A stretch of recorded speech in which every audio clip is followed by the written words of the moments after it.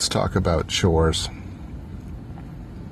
That is, little jobs that you have to do that are time-consuming and rarely make sense to pay somebody else to do. Now, depending, they do make sense to pay somebody. Grass cutting, bookkeeping. Well, have I blown up my own argument right there? Or are there some things that you just can't trust anybody else to do? What are those? Super chores? Personal tasks?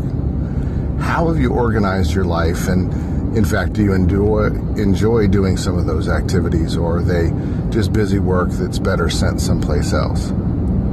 Have you read The 4-Hour Work Week, and what do you think about outsourcing parts of your life to a stranger?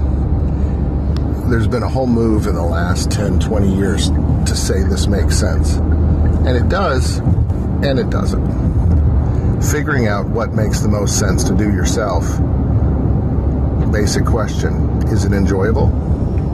If it is, then go ahead and do it. But what we find, of course, for a lot of people, is time and money. Well, you don't have enough of the one to trade off for the other. So it's not as easy as say pass it off. So take some time and think about it.